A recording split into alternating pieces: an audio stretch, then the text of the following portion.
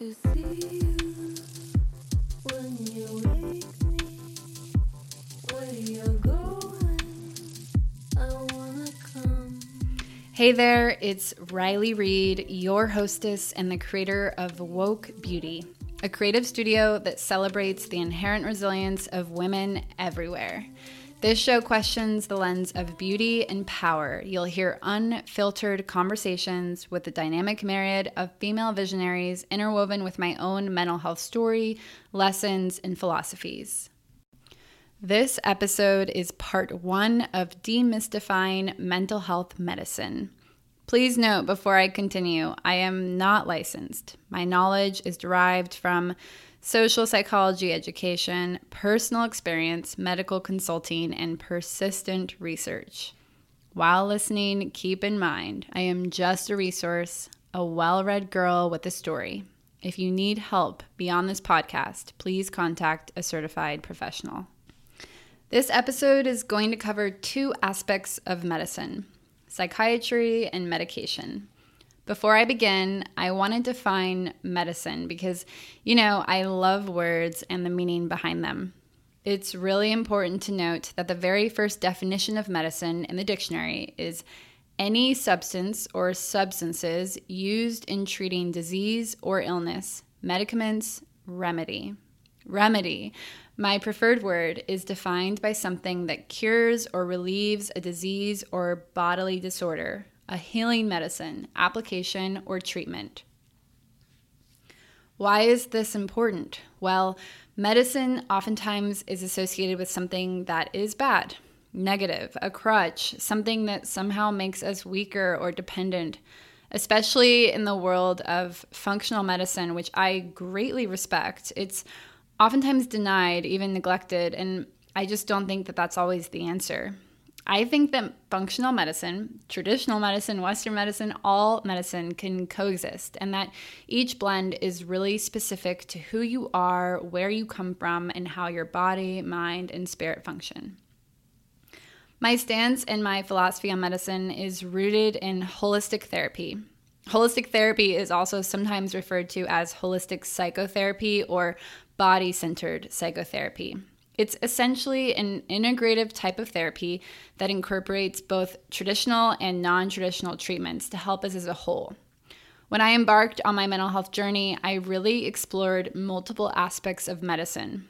Free medicine, like walking, exercising, hanging out with my friends, watering a plant, cuddling my dog, music, aroma, stimulus. I also dove into other kinds of medicine that require financial support, like medication, therapy, psychiatry, acupuncture, and other healing modalities. I found that there's a blend that works for me. I am comprised of many different things, and those different things need support in different ways. That's what an integrative approach looks like. Psychosynthesis is the word we use for a reparative perspective. It's not just looking at mental health, it's also looking at personal growth and personal development. It's like we have the ability to synthesize various parts of the self to become more evolved and more self-actualized.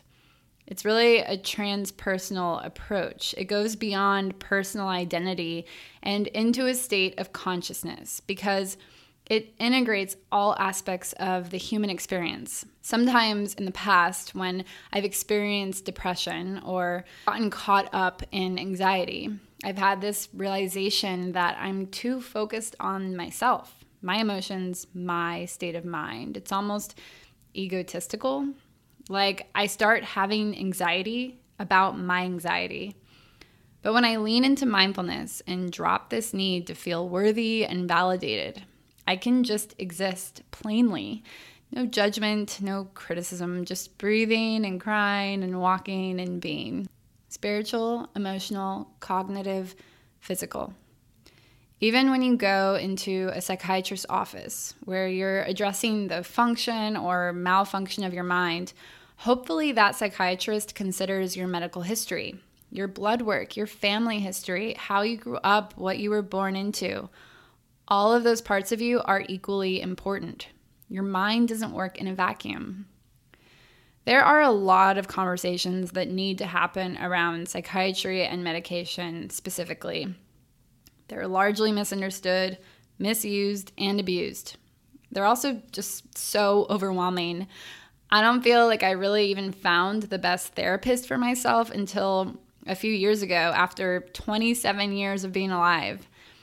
But despite society's lack of attention to the matter, all three aspects, psychiatry, medication, and therapy, can be utilized as incredible tools on your mental health journey. They are forms of medicine.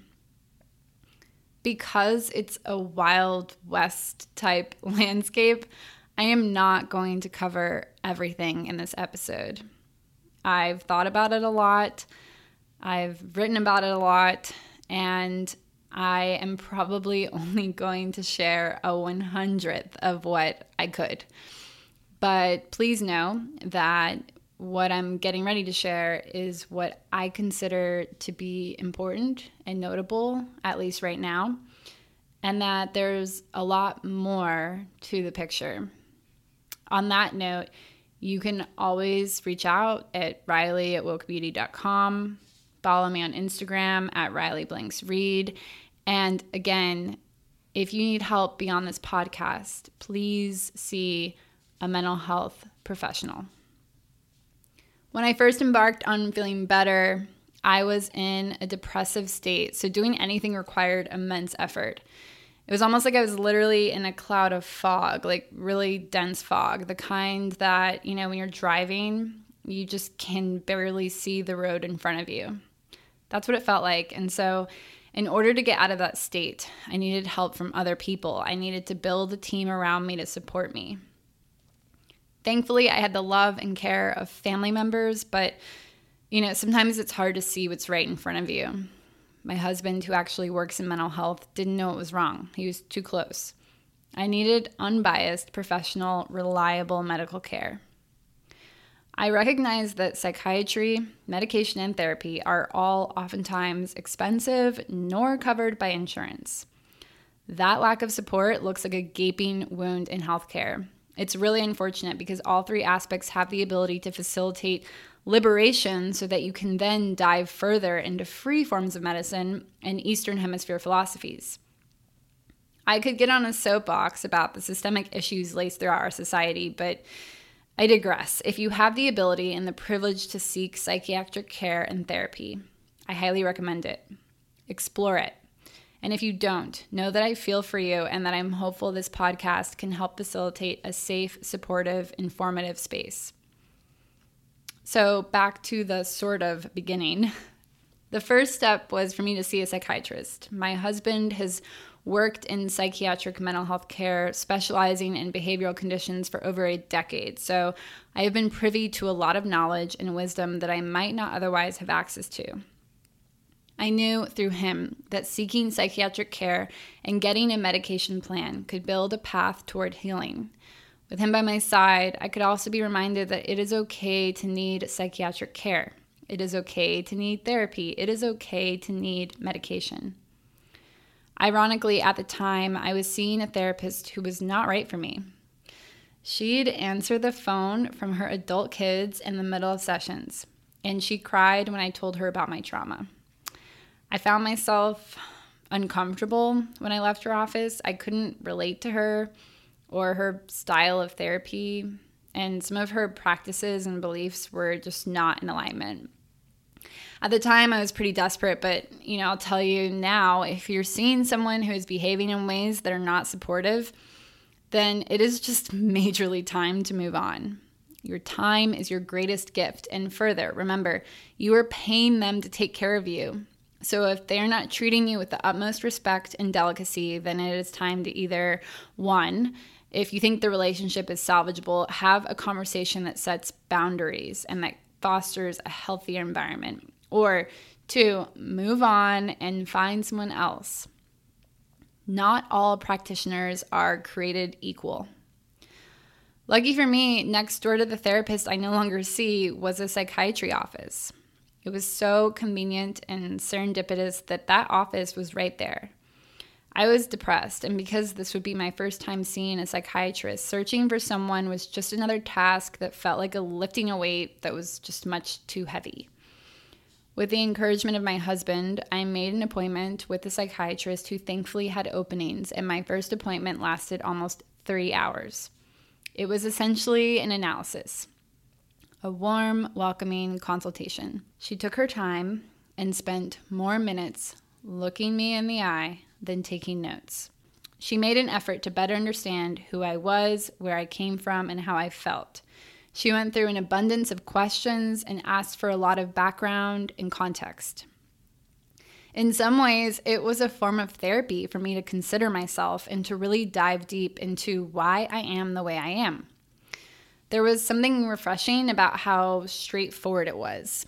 Some of the questions required a simple yes or no. Some had a numerical scale. Others were rooted in storytelling. But here's something to think about, something to really note. It's something my psychiatrist taught me. When we look at bipolar 2, we have to look at environmental and lifestyle factors. It's accumulative. It's not like, boom, you live with bipolar 2. It's defined by multiple components. How you came into the world, how you were nurtured, who were your parents, how did they raise you, what do they struggle with, any trauma you've ever experienced, and not just mental or emotional trauma, but also physical trauma. Like, I was born with an enlarged mole in my head that required 2 years of surgery for the first 2 years of my life. There was a severe bike accident I had when I was 12 that involved a concussion and 5 days in the hospital. I had multiple injuries in my athletic career. I experienced grooming and sexual assault as a teenager. There were times I took antibiotics for illnesses. I was T-boned in my early 20s, sideswiped by an 18-wheeler. I say all of these things not to victimize myself, but rather to explain that who I am now is in large part dictated by the life I've lived up to this point. Good, bad, ugly, beautiful, all of it. Environmental and lifestyle factors can contribute to the onset of bipolar 2 or other mood or personality disorders.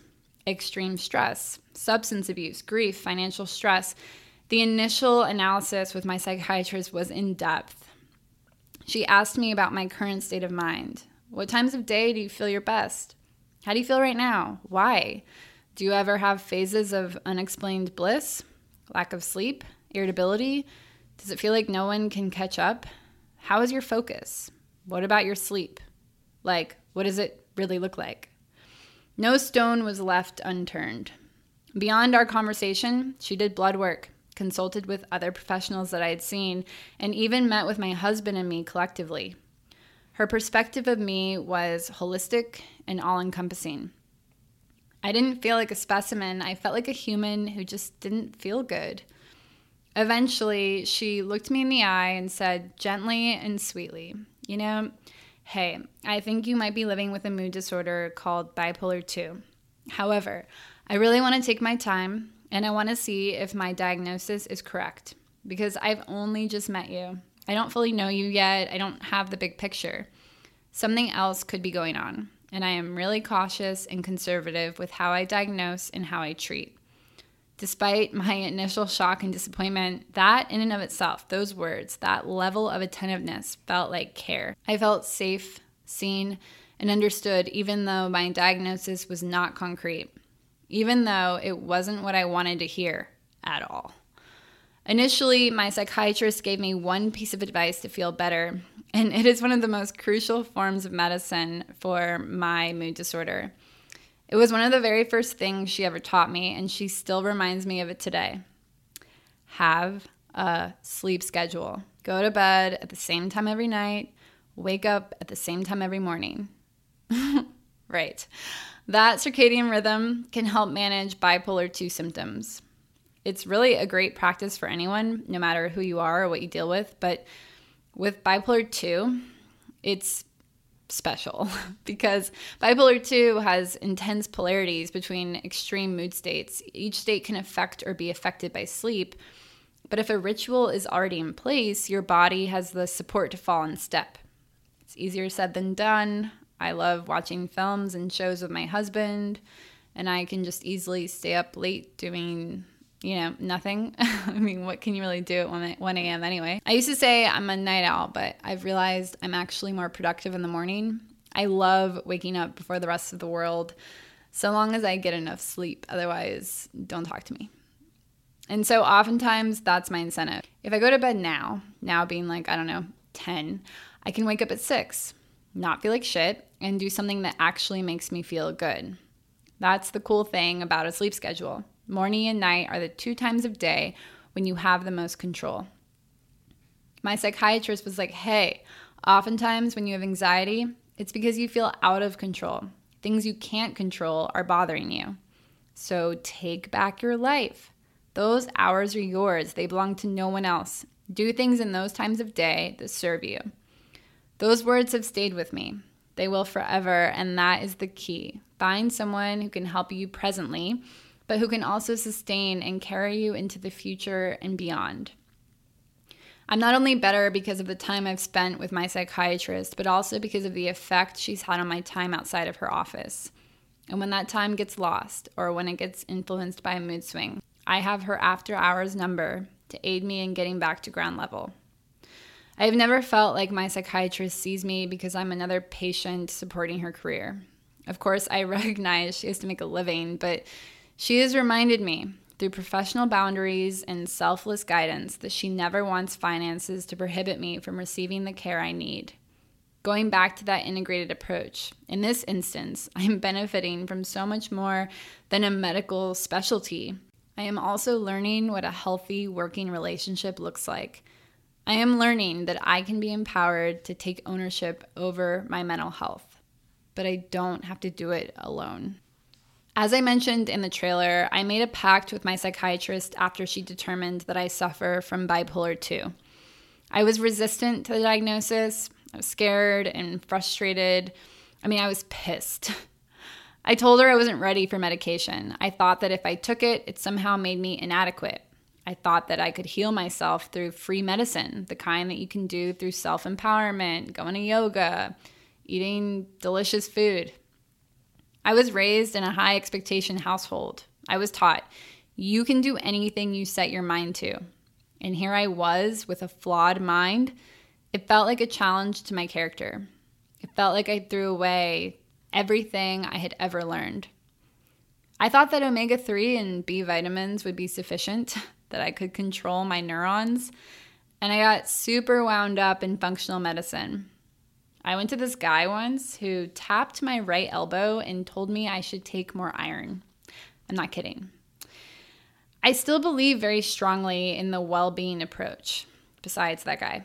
And so does my psychiatrist. However, I now know that medication is okay. It is okay to take medication. It is okay to integrate it into your medicinal care. There is nothing wrong with it. It only becomes a problem when you are either misdiagnosed, mistreated, misdosed, forced, or when you yourself abuse it. Objectively, there is nothing wrong with medication until there's something wrong with it. And usually that something wrong is caused by a human, not by the medicine itself. If you are looking into working with a psychiatrist, there are different ways that you can approach finding someone. I am lucky to have essentially happened upon my psychiatrist's office with vouching from a close family friend. I imagine, that's probably rather uncommon, the part where I just happened upon it. If you're already seeing a therapist, you can ask them for a recommendation list. And if you don't have a therapist, or if you don't like anyone on their list, you can also rely on other practitioners that you see. Oftentimes, they're in conversation with one another. Generally, the practitioner you like will be connected with other practitioners you will also like, and as importantly, trust. Referrals go a long way, and on that note, same with friends, family members, peers, and people in your community. If none of the above serve you, and you still want to look deeper, Psychology Today is an amazing resource. Don't get me wrong, it's overwhelming. You'll type in psychiatrist in your city or zip code and find dozens and dozens and dozens of options. Try to make sure that you carve out enough time, and when I say enough time, more time than you think you need, to sit down with a cup of tea or whatever you like and really sift and study through your options. There are different indicators that you can use, like credentials, backgrounds, approaches. Make sure you align with their values and forms of practice. Look into what they treat and who they treat. There can be fear and intimidation when we go into doctors' offices, and it's completely understandable considering how the industry can function and just how mysterious it is. Like most industries, it's deeply flawed. But that doesn't mean you can't find someone who will serve you. And it does begin with you. It starts with you taking ownership over your health. And that ownership includes medication. Whether you take it, whether you don't. Even if it's not your specialty, even if you feel clueless, as I did, you can own what you consume or what you don't consume and how you consume it. Your psychiatrist should be your leader and open your eyes to what's possible.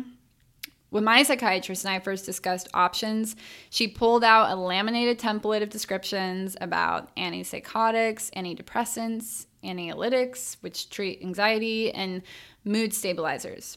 She explained the different symptoms, ramifications, and all the different ways that these medications functioned, including any risks. It was incredibly helpful to see that laid out on a piece of paper. I essentially got like a mini education. And that's what you want. You want someone who's going to teach you what they know so that you can make the best decision for yourself. Once you start to think about medication, write a list of pros and cons, a list of the symptoms, how the medication might interact with other medications or supplements you're taking. Supplements are very powerful, all of them. They can interact, and they're incredible. I take them, I appreciate them. I also know the effect that they can have, especially in tandem with other medications. So I really make sure to do my own research and talk with people in the industry so that I know what I'm taking will support me entirely. You want to make sure that you do your own research and that your psychiatrist is informed. But take it a step further. Take this into your own hands. You own it, it's yours. It's your body, it's your mind. Get on the internet, vet the forums, don't get lost, because they can get wild. And the journals and the articles. Interview other people. Whatever you need to do to make sure that you have a full picture. All right, so likely, if you've made it to this point, you might be feeling overwhelmed, challenged, confused, triggered, or just like a plethora of feelings. Whatever you're feeling, I encourage you to embrace it. Let it move through you. Feelings are not permanent, and there is nothing wrong with them. I know some things might have been unearthed, and those things might manifest into anxiety. Regardless, before I close, I want to talk about how you might alleviate anxiety or intrusive thoughts. It's something that everyone, and I mean everyone, will face at one point or another in their life, whether they have a clinical diagnosis or whether they are going through a situational experience. For me, I can at times have it in a way that's just paralyzing, in a way that permeates my environment and just takes the wheel. And it can be really disruptive and jarring. The thing with anxiety is that when you are worried, stressed, or fearful, you are detached from your body. Those thoughts that are going on in your mind, they are not rooted in reality. They are completely illogical. If your mind and your body is taken over, then, all right, just know it's going to be tricky, because it's going to feel like it's hard to exist in a state of mind that's supportive. So you have to use the time when you're at your highest self to do the work. Be proactive so that you can access those times when you don't feel so good. Because when you're anxious, you're not thinking about something that's going on right now. You're not present. You're thinking about something that has happened, something that is coming, or something that exists in another house, in another country, in another part of your life, with another person. It is not here. It is not now. And so what I highly recommend is to find ways to bring yourself back to your body. Ground. Those things can be really simple. You can lean into touch and sensation. You can run your hand over a soft blanket, put on a comfy sweater or some fuzzy socks. Get in the shower and let warm water slide off your back. Go outside, take your shoes off, and put your feet in some dirt or some grass and just let them sink. If you're near a beach, pick up some sand and let it sift through your fingers. If you're looking at some snow right now, pick up some snow. Let it melt. If you want to lean into aroma, Light a candle with a match, burn some incense. Get some essential oils, rub them together, and just put your hands up to your face. If you love music, turn on a song that brings you joy, go outside and listen to the birds chirp. You can look at something too. Pick up your favorite aesthetically pleasing book and flip through it. Or tilt your head back and look at the sky. Taste something, make some tea or a nurturing dish that reminds you of a good part of your childhood. Move your body, feel sweat dripping down your face. Do something low impact that puts your body in a rhythmic motion like walking. Walking is like my favorite form of medicine. That was a long list. Just pick one. I recognize that the majority of this episode requires financial support and a lot of effort and a lot of time. You don't have to do it now. If you already do it, you don't like all of it, you don't have to fix it now. It's a process, it's a journey. I have been seeing my psychiatrist since the fall of 2017, almost 5 years ago, and I'm only just now recording my experience. It takes time. But until you get there, until you get in step where you feel like you're taken care of, where you feel like you can really lean into the best parts of yourself, there are tactics that are free and accessible, and they're likely within reach, and they're mostly within yourself.